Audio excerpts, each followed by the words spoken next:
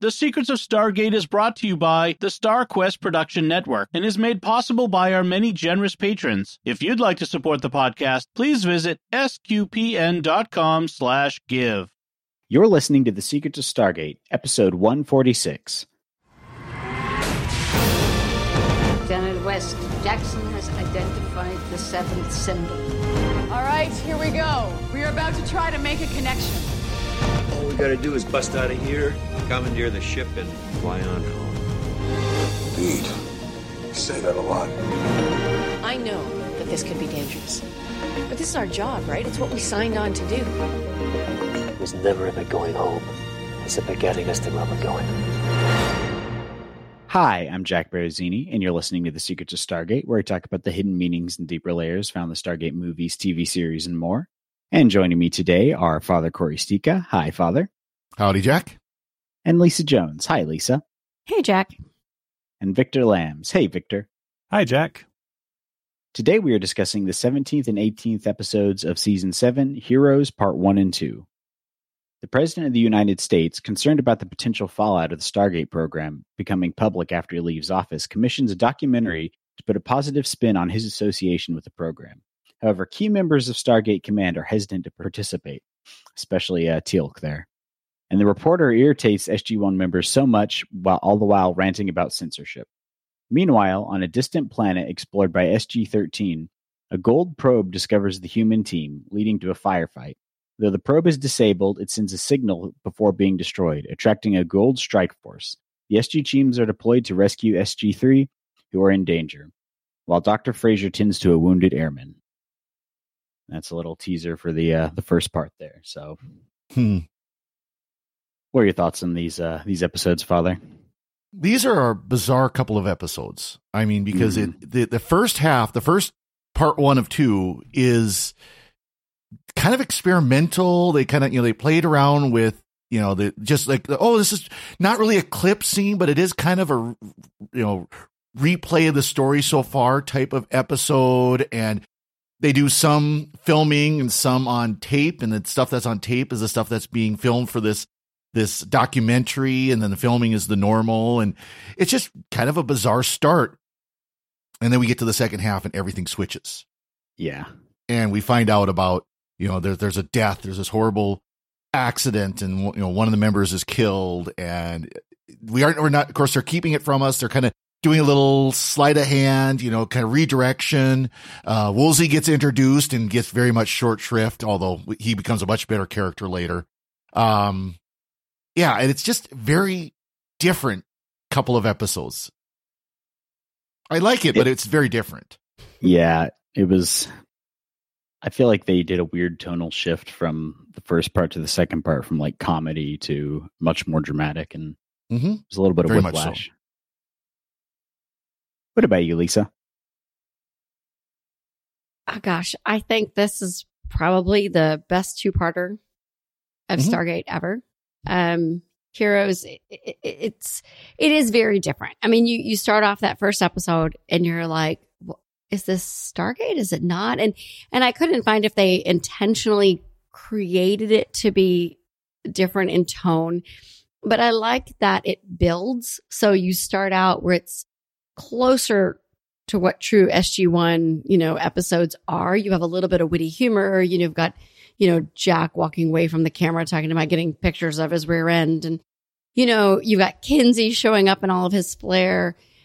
And then by the second half, you're just so roped in emotionally. You're on this journey with this journalist and with the members of Stargate Command. And I would love to say I know exactly what made this episode so wonderful. I would say first the writing, but the guest stars I'm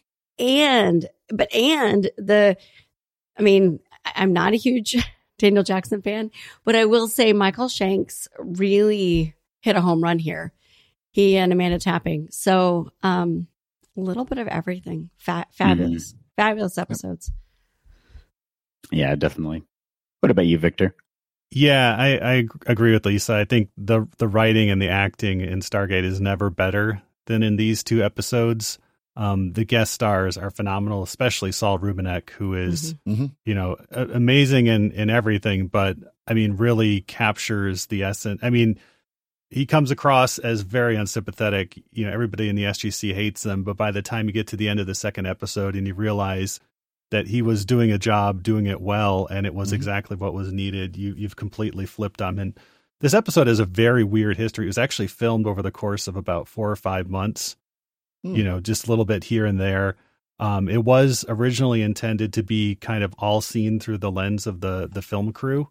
And so to be just kind of a fun episode where, hey, here's a documentary and we're just going to, explore the SGC through this document. And then, obviously the twist got added to it along the way. They tried to cut it down to fit 42 minutes and they could only get it down to about 64 minutes. And once they realized that they weren't going to be able to cut it down any longer, they added, I think, the Woolsey scenes, the intense firefight that you get on the planet against the Goa'uld. That was all added in to expand this to a 2-parter. Yeah. So basically they told the director, I think Andy Makita, because now he had the visual effects budget for 2 whole episodes, spend it all on this scene. And that's what he did. Blow everything up. Yeah. Yeah. And so that's what happened. And then we get, I think, probably some of the best monologues, certainly, about, freedom of the press and how the press needs to be independent and serve independently, delivered by Saul Rubinek there. And it is, I think the writing and the acting is never better. There is, it is a little uneven just because of the way the episode was constructed and then being filmed over the course of, it was filmed completely out of sequence over, 4 or 5 months, but there's enough really good moments in there to, I think, elevate it to one of my favorites as well. Yeah, definitely. Although I'm pretty upset about the death that happens because I did not. I mean, I knew it was going to happen, but I didn't know it would happen in this episode. So it definitely caught me by surprise. So that's good writing there. Yeah, that was the reaction when the second part of this episode came out. Because even like I said, the episode felt so bizarre because the first part is so upbeat and you got kind of the silliness and everything, but it's leading to the second part and it's leading to what happens. And Stargate fans were shocked. Understandably so. And I mean, that's what makes it so great. And I even admit when we get to that scene where I know the scene is coming, I know we're going to see it. And it's still like, who let the dust in here? Yeah. Heartbreaking. Yeah. I mean, it's just like, it's coming and it hits. It hits hard. Yes. I have not yet teared up at an episode of Stargate, but this was one I did. Yeah, definitely.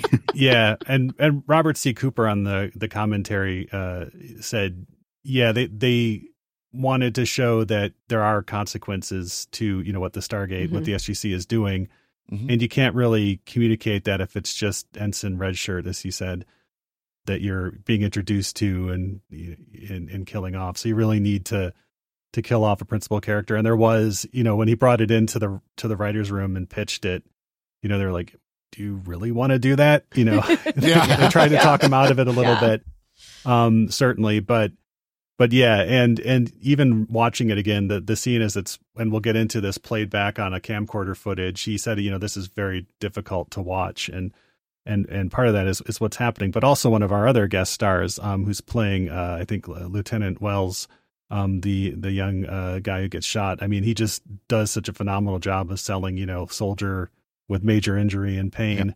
But yeah, we'll get to that. Let's talk about the fun stuff. By the way, I got to correct one thing. Yeah, he's senior airman. He works for senior airman. That's right. That's right. Yes. Before we get to the Black Hawk Down portion of the episode, we can talk about what felt like just the way the camera angles were. It was like that handheld, like mockumentary style. It was like watching SG-1, but filmed by the Office crew. Because they actually do use video footage, and so it's very noticeable when they go from film to the no saturation, very bright video. Well, it's very likely too that they actually used the cameras. Oh, they did. Camera that was on set, so you're seeing it from the view of whatever actor happens to be holding it or whatever. But yeah, it's something I never noticed when I watched this the first time. Was that it does flip between film, because SG-1 was done on film, and the video. But of course now with high definition and everything, it's very clear when it makes that switch. Mm-hmm. Mm-hmm. Yeah. And so we do get some good, behind the scenes looks at the SGC. I loved, Dr. Lee is kind of Bunsen Honeydew showing off the staff blast armor and putting it on Sylar and then blasting Sylar with a staff, with the staff weapon, and he flies through the air. And then later on we see him in the infirmary being tended to by nurses. Well, I love he does that. Oh, that's all right. He does that all the time. Yeah. Of course, he's a stunt double. Of course he does that all the time. That's a job. Well, and Emmett's over there like, oh, put it on me. Like, wouldn't it be better if I did it? And they're like, no. And then when he saw him fly through the air, he was like, no, don't put it on me. And Walter slowly talking through his realization that his job is pointless. Well, and he still has the Norman Davis name tag. Oh, does he? Oh, wow. Yes. He still has the Norman Davis name tag, Air Force name tag. That's hilarious. My gosh. Yes, it's sometimes I just like to make it different, and I say, Chevron 7 locked. Yeah, and then we get a nice scene with him even in the second part where it's still kind of funny, where he's pointing to some of the equipment in the gate room and joking, saying like, and sometimes the airmen like to come in here and play a game of Space Invaders on it. Yeah. And those little computers you see behind the in the gate room there. And that was the joke until the Air Force, PR people who review each episode looked at it and made a note and said, no Air Force personnel would play video games on active duty. And Robert C. Cooper looked at this and said, oh, that's going in the episode. So he's saying, I'm joking, of course. No airman would play video games on active duty. That's amazing. Yeah. I can tell you from experience, yes, airmen would play video games on active duty. So can we assume that that part in the Avengers movie where the guy's playing Galaga on his system on the big floating aircraft carrier, is that a subtle reference to SG-1? Yeah. But yeah, so much good stuff happening in there, especially as the SG-1 is so standoffish to Bregman and especially Teal'c. Oh yeah, Teal'c was great though. It's that was great. I'm here for the interview. You have to talk. Yes. And that's where the that reaction gif comes from that you always see. Oh, the indeed. The indeed. Yeah. Yep. Yeah. So. Well, then Carter's so excited about hers. I mean, she's the only one who's all excited, and she goes on a rant about the how much output they're getting with the energy, that they don't have a DHD, but they still get the energy output and all that, and then you see the camera crew and Bregman, and they're like, "Can we just get a shot of the gate spinning?" Yeah. She's like, yeah, it's really cool. And I'm like, so I'm just sitting there watching this go, that's actually interesting. Yeah. Yes. This is the geeky stuff we'd be interested in. It's like, oh, wow, it takes 10% more power because you don't have an actual DHD. That's cool. Yeah. And I like the part where the airman who's been assigned to kind of shepherd Bergman around is giving his opinions on what genre of documentary he should be doing and all that. Yeah. Oh, yeah. Go for cinema verite. And he's like, excuse me. Yeah, that's Colonel Tom Rundell, who is the Air Force PR person. So he's not completely read in.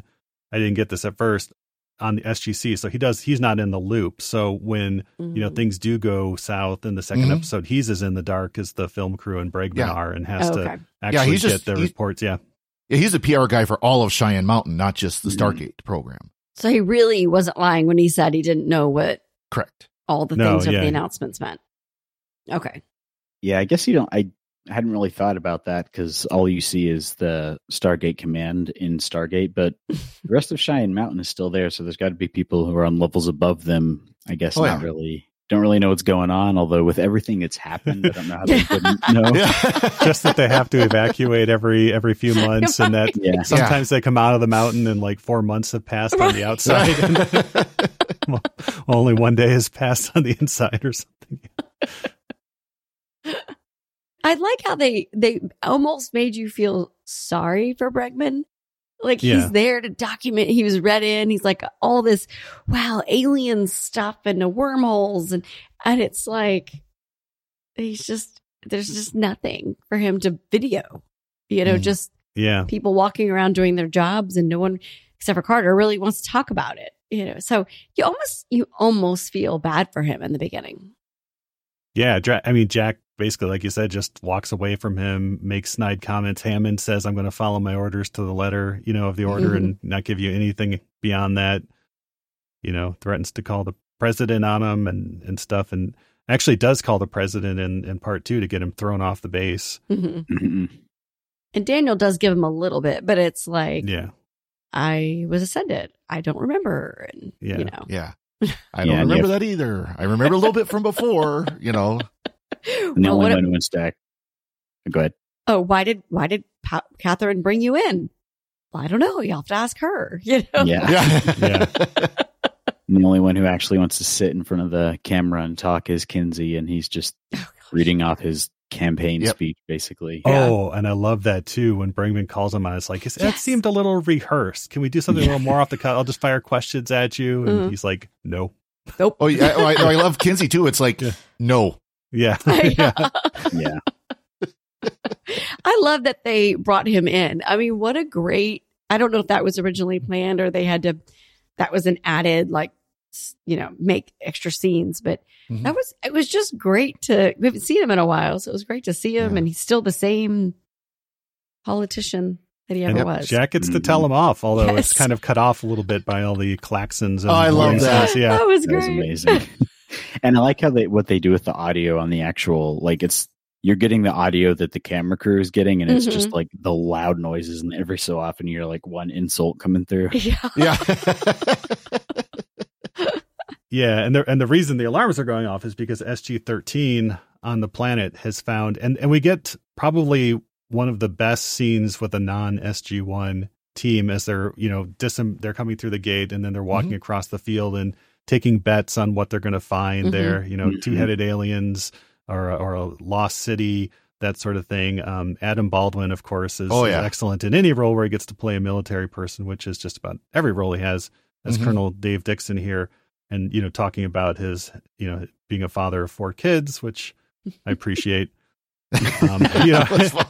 Yeah, it's worth watching just for that. Of course, my 11-year-old turned to me after that where he's talking about you figure that at that point you got 3, kids, you're too tired. You figure to have a 4th kid, you're too tired to do anything at the end of the day. Too tired and crazy. Yeah. Yeah.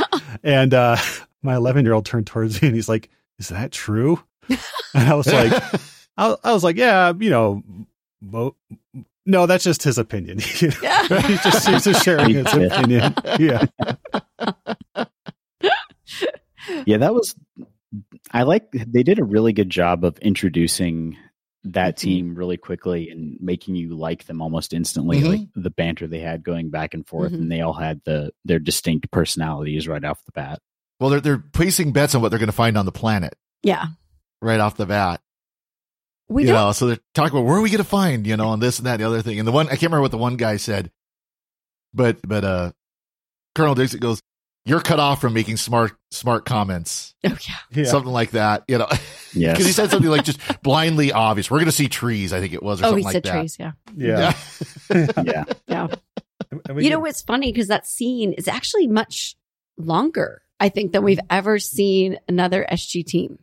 Yep. We've never really gotten to explore their personalities or, show their banter, all that kind of stuff. And so when they're walking, you're like, okay, something's going to happen.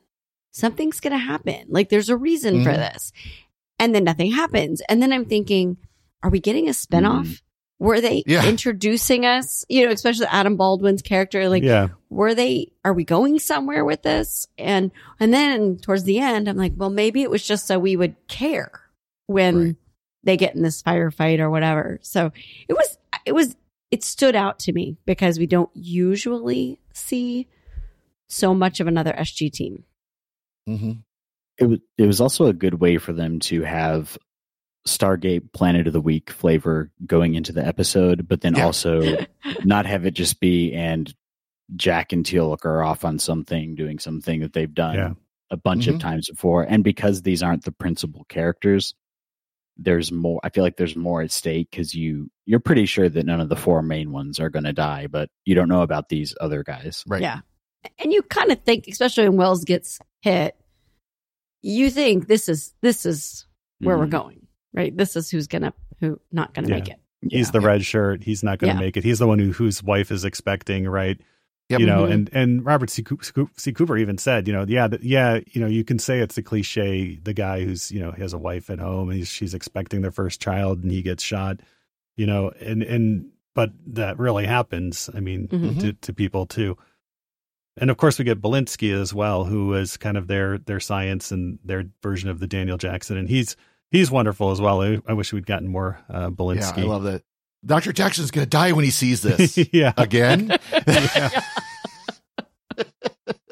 But apparently the Goa'uld now have the little drones from the probe droids from Star Wars. Yeah. They're like, what is it? And we're like, I've seen Star Wars. Yeah.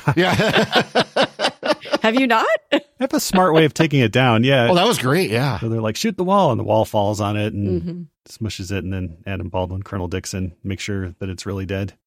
Yes. Which sets up, you know, Sam having to then, you know, kind of get the readings off the crystals and figuring out that, oh yeah, it's a Goa'uld thing. And they go back to the planet and realize too late that it also sent out the radio message to attract all the different Elkesh and Jaffa, which we'll see more of in the second episode. Yep. Yes.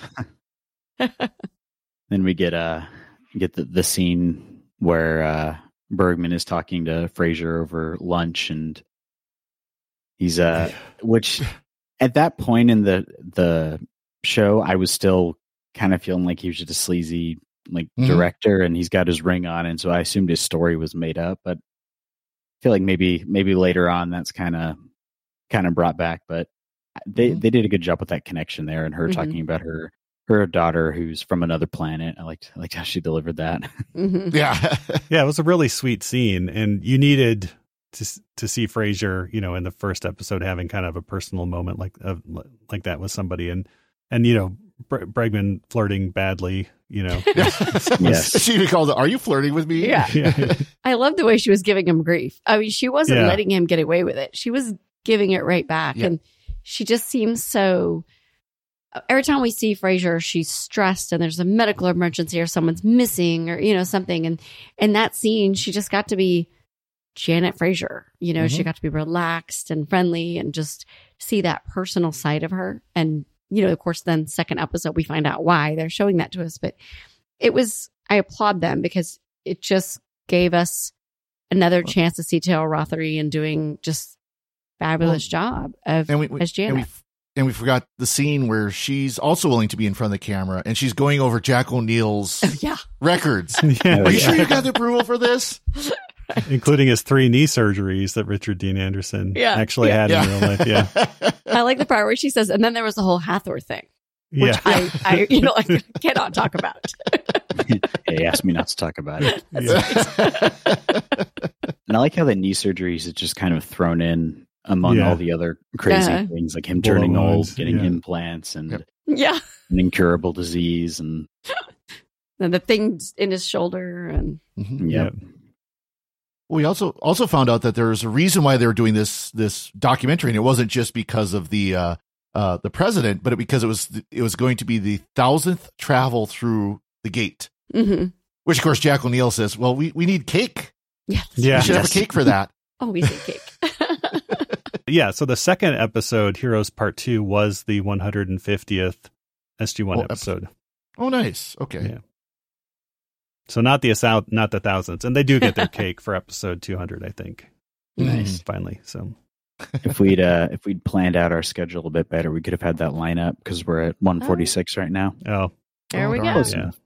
Well, But and so then we end on not really a cliffhanger, just with a shot of SG-1 running through the SGC, you know, kind of second guessing themselves, and they're headed off someplace, but we don't know where. I mean, we know where, but Bregman and the film crew don't. Yeah. And we get into the second part where it really does feel like it's just a continuation of what's been going on.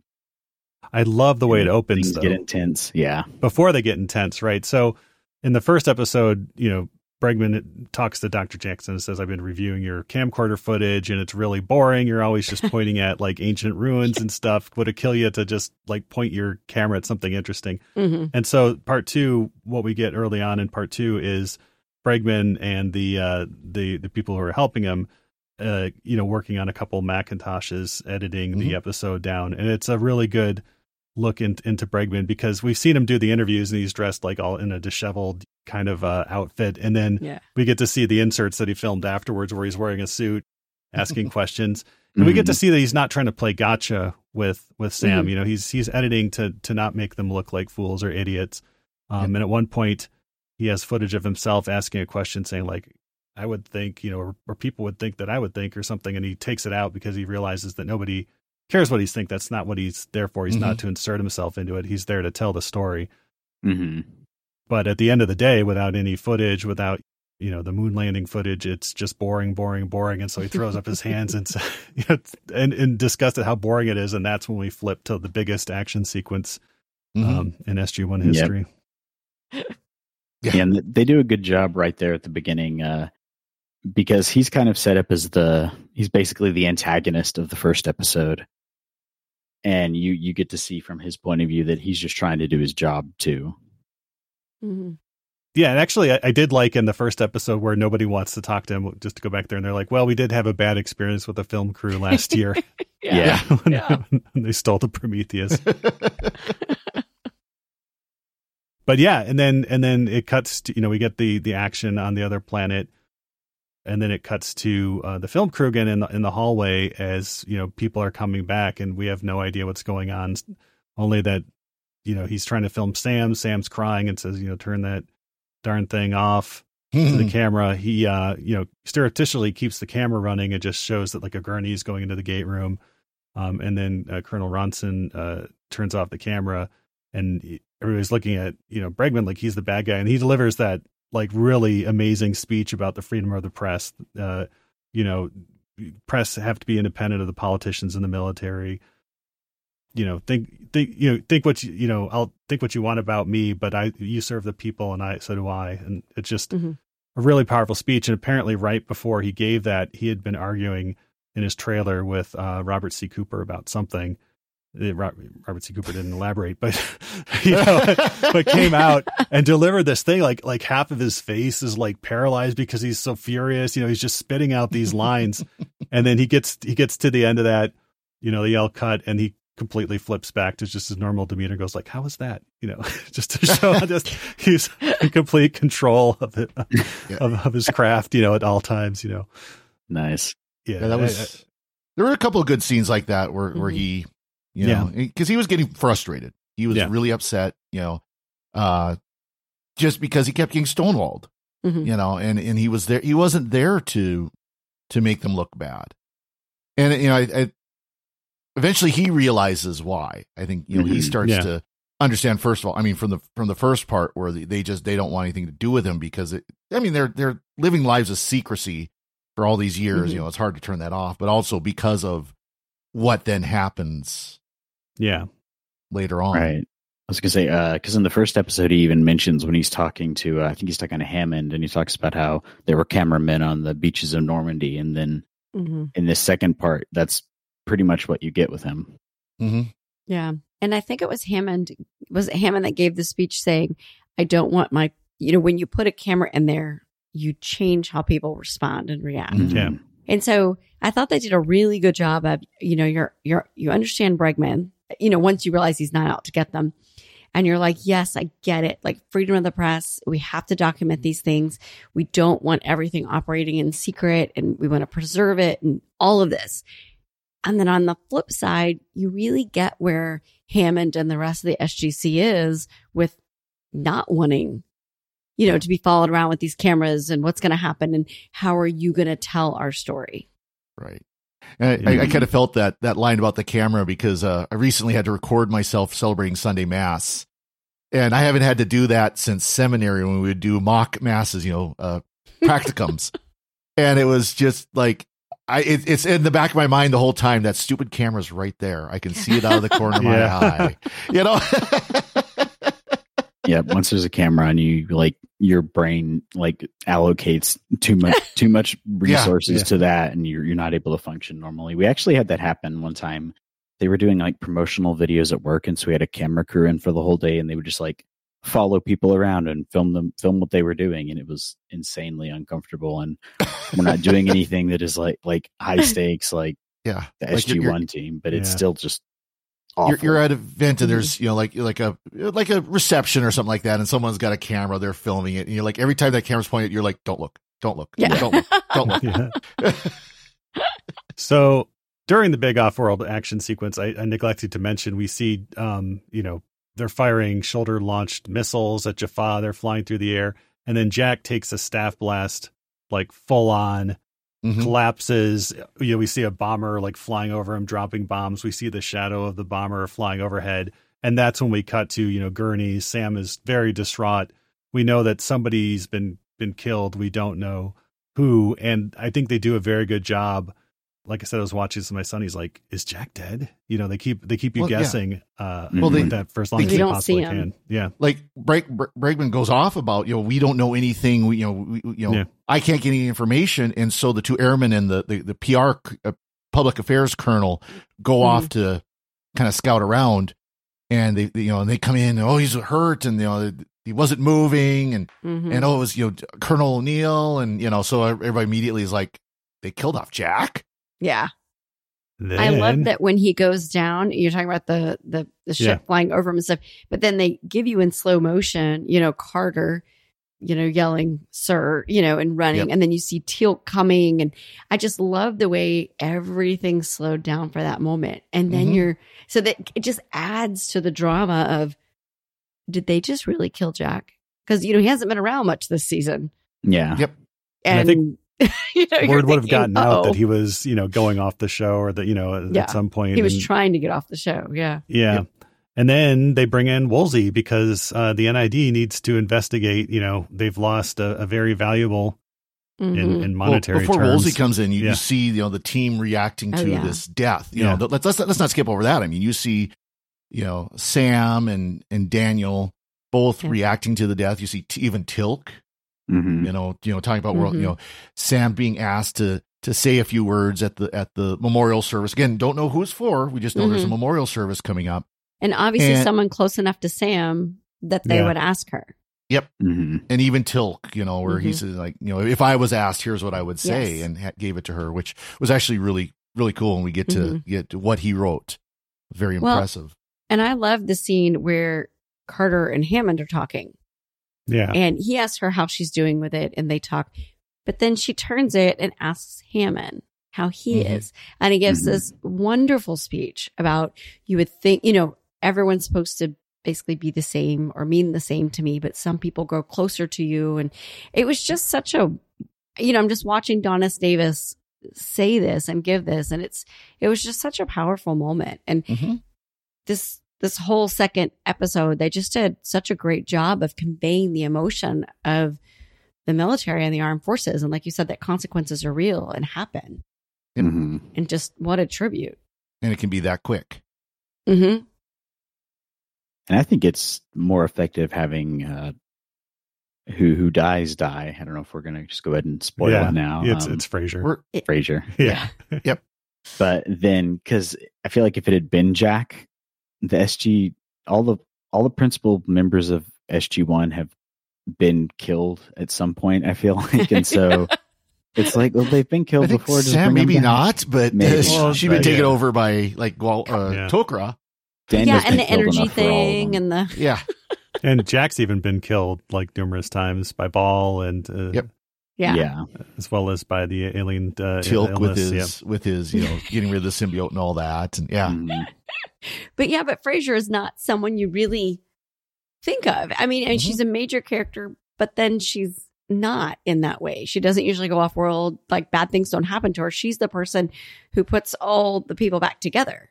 You think about, how many times has Daniel died, or, and she's even when we were talking about Lifeboat, she was the one in the room, like trying to control all of the personalities in his head. Right? She's the one that puts them back together. So you don't really she's there on a medical mission. You don't think she's the one that's going to get hit. Right. Yeah, she's like the anchor point for everybody. Yeah. The one thing I really liked, and I think that's what makes it such a powerful scene, is how they show Janet's death. Yes. Mm-hmm. It's, Daniel Jackson's there. He's trying to help her with this airman who got shot. And I want to say something to my mom. Or my wife, can you record this? Mm-hmm. And of course he's screaming and he's in pain. And all of a sudden you see the blast come through out the corner of the camera and just right off camera. Yeah. And it turns to show her laying there. I mean, it's just powerful. Yeah. Yeah. And apparently, the film is, Daniel doesn't want to share it, with Bregman. Hammond, orders Bregman off the base. There were some scenes filmed that make this more clear, but Bregman actually goes and calls the president, which is why they go from Hammond throwing him off to suddenly he's there and Daniel's giving him the tape. Right. When they showed that to Saul Rubinek and the two actors playing the film crew, that was the first time they'd seen the footage. And they thought they were just going to be looking at like a blank monitor, but they actually saw the footage for the first time, as they were recording the scene. So their reactions were pretty genuine there. But that's awesome. Oh, wow. Yeah. So very, very interesting there. We talk about Robert Picardo now. Yeah, now we can go into Woolsey. Yeah. Now that we've gone through the big thing of the episode, now we've got Woolsey's first appearance. Woolsey. Cool. Yeah. Much more significant going forward. Was this was his first, huh? Yep. Yes. Couldn't remember. Yeah. So he's kind of the NID. We don't know this initially. Sam talks to Agent Barrett and gets some background on him, which I thought was a nice callback to Agent Barrett. But he's been brought in to investigate the death of a valued member of the SGC. We don't know who it is yet, and is kind of interrogating them. This part felt a little tacked on, I think, probably because it was. But so we get a cool, stylish interrogation scene. But it's later revealed that he's really there to see if the actions that they undertook justify the loss of like a $28 million or whatever it is. Every life has a price on it, right? Type thing. Well, it's like a $27 million team for one person, right? Yeah, yeah, risking the life of the team, and given what we know now about where Woolsey's character goes through the rest of SG1 and then into Atlantis, it's just really cool to see him as kind of irredeemable at this stage, and then. How he becomes kind of a comic foil and cool character later on. They do redeem him next time we see him. I mean, in a pretty big way, actually. Mm-mm.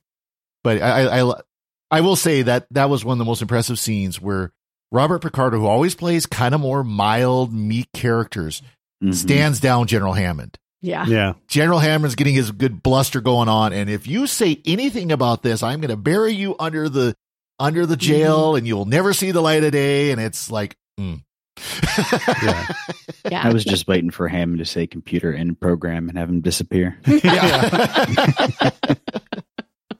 Yeah, Donna S. Davis has a lot of really good scenes in these two episodes. I think this is some of the best General Hammond that we see. Yeah, we definitely get to see a lot of them. That's for sure, which is good. I think that this almost makes me wish that the show had been more of had a larger ensemble, because when you get more because you have like the four main team members, and then you have the supporting characters like General Hammond and Fraser, but giving them more time and taking some time away from the SG1 team, I feel like balances everything better. And so I think that they did a really good job with all the other characters in this, and it makes everything work really well. And so I would wish we had more Fraser earlier on. Yeah.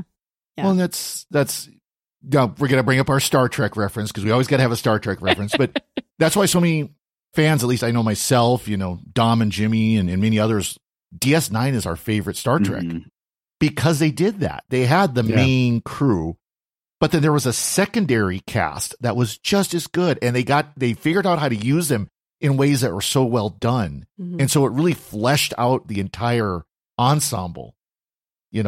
Quark was just comedy, he's the comedy figure. Well, he becomes a popular figure, Nog and Garrick and all these characters are brought in, and they really fleshed them out, and that's what makes it such a great series. And this is one episode we see with SG1 where they can do that here as well. They just really didn't do much of it.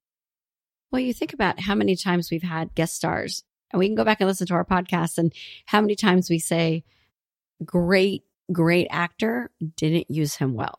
Mm-hmm. Yeah. And in this episode, you think about how many guest stars names we know. I mean, that they had in this episode, and they used all of them very well. In addition to all of SG-1 and Don S. Davis and Taylor Rothery. I mean, and we'll say Walter and Seiler. Yeah. I mean, Yeah. They really, it was so well done. I love the contrast that they set up between Bregman and Woolsey, because Bregman was he was affable, he was trying to bring out the best stories from him, and of course they were fighting him.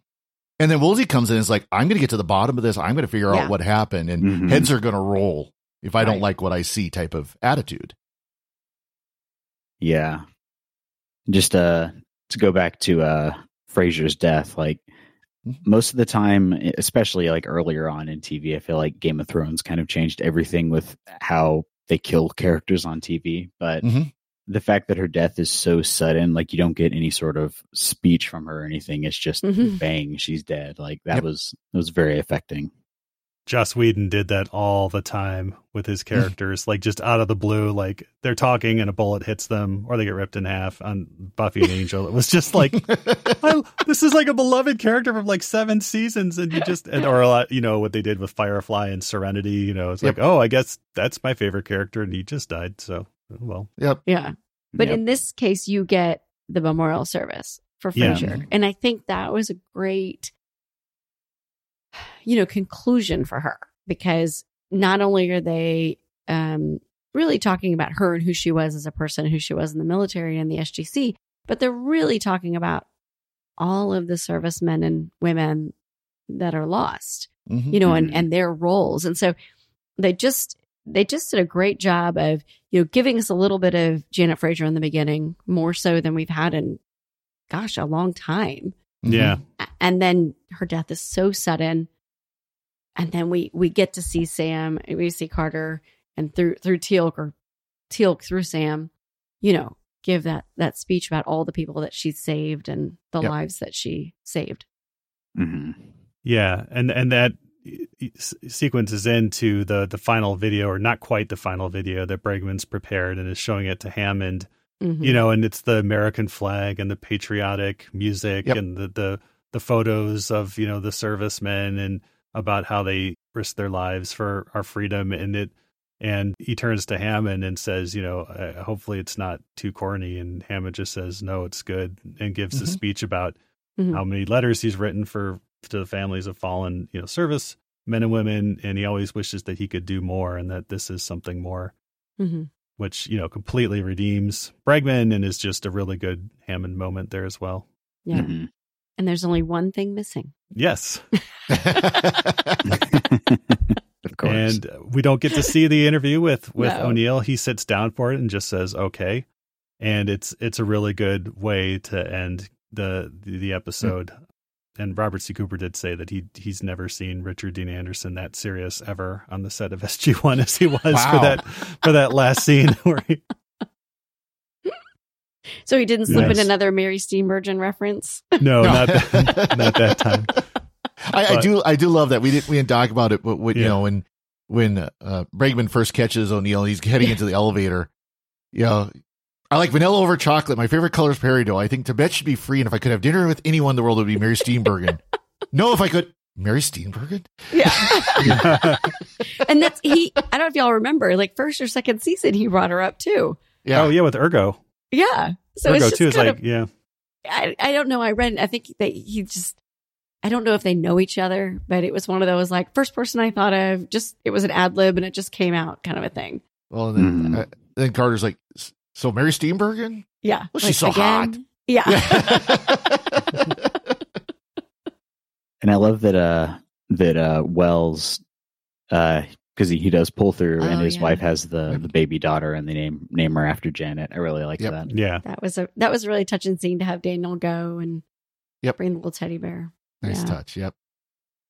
One thing that didn't work as well for me, and I don't know if it was the way it was delivered or the way it was written, where Bregman's trying to convince Daniel to give him the footage, and he tells a story. It's a fictional story, thank goodness, about a photographer who was embedded with the troops in Vietnam and was pulled down by a serviceman who, and his camera happened to take a picture just as the serviceman who saved his life was shot. Yep. And he couldn't look at the photo for years and years and years. And then finally he looked at it and didn't see just a person getting shot. He saw a hero who gave his life to save him. And that's kind of what helped convince Daniel to, in the end, convince Bregman to use the footage. It's a fictional story, thank goodness, but Story was a little on the nose. I mean, it was a little over the top, but I know they needed an emotional speech to get through to Daniel. So, and I was afraid that it was going to come out later that Bregman had made the whole thing up, because I don't think it's a Stargate episode, but I know there's an episode of some show where they have a story like that, and it turns out, I just made the whole thing up. The guy doesn't even exist, type of kind of a hand wave away. And it's just like, this isn't that, is it? Nope. I'm glad they didn't do that. Yeah, that would really take the energy out of it. That he did not turn out to be a Cylon, just making a documentary, and we get that reveal at the very end. So that's what it made me think of.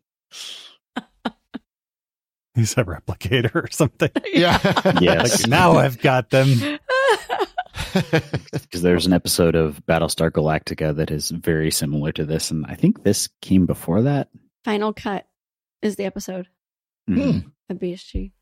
Yeah, it's like this crew coming in and they do a documentary, and no one is really cooperative, but then throughout that they see that they're actually being protected, and it kind of ends up the same way.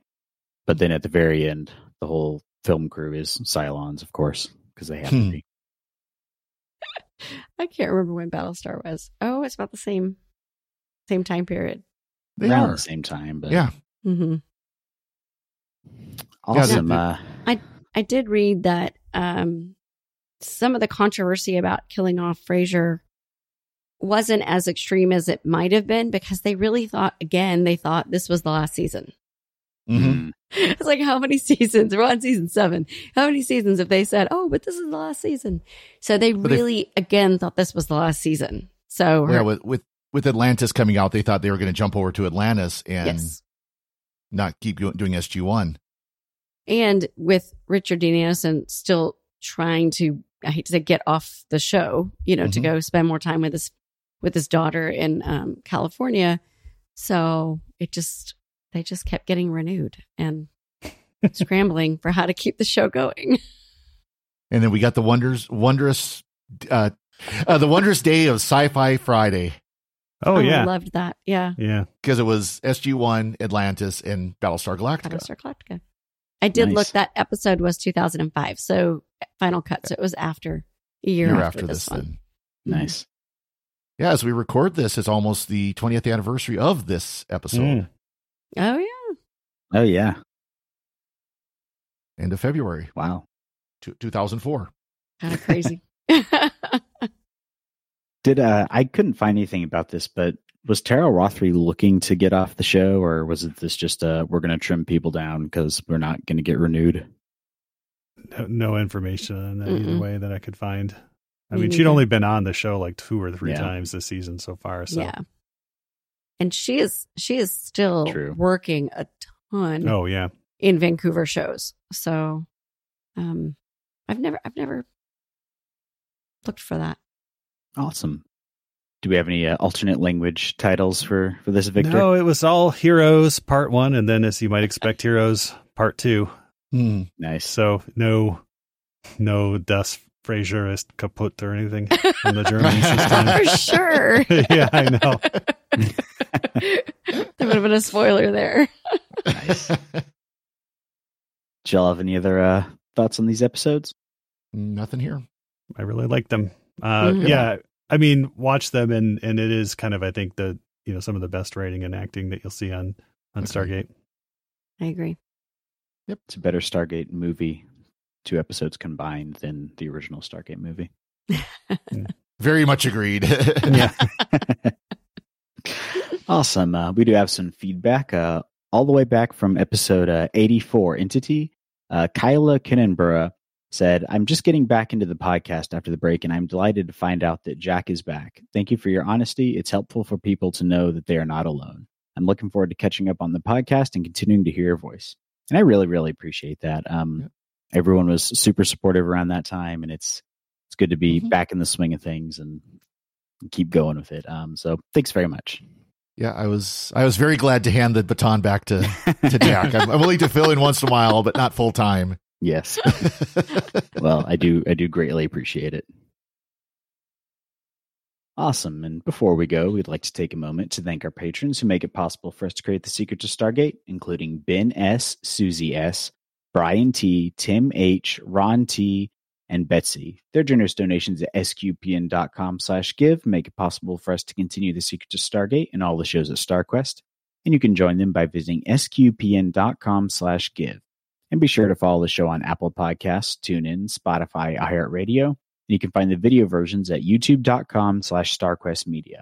And to find previous episodes of Secret to Stargate and to send feedback, please visit sqpn.com/Stargate. And you can email us at stargate@sqpn.com or follow StarQuest on social media at facebook.com/StarQuestMedia or on Twitter at SQPN.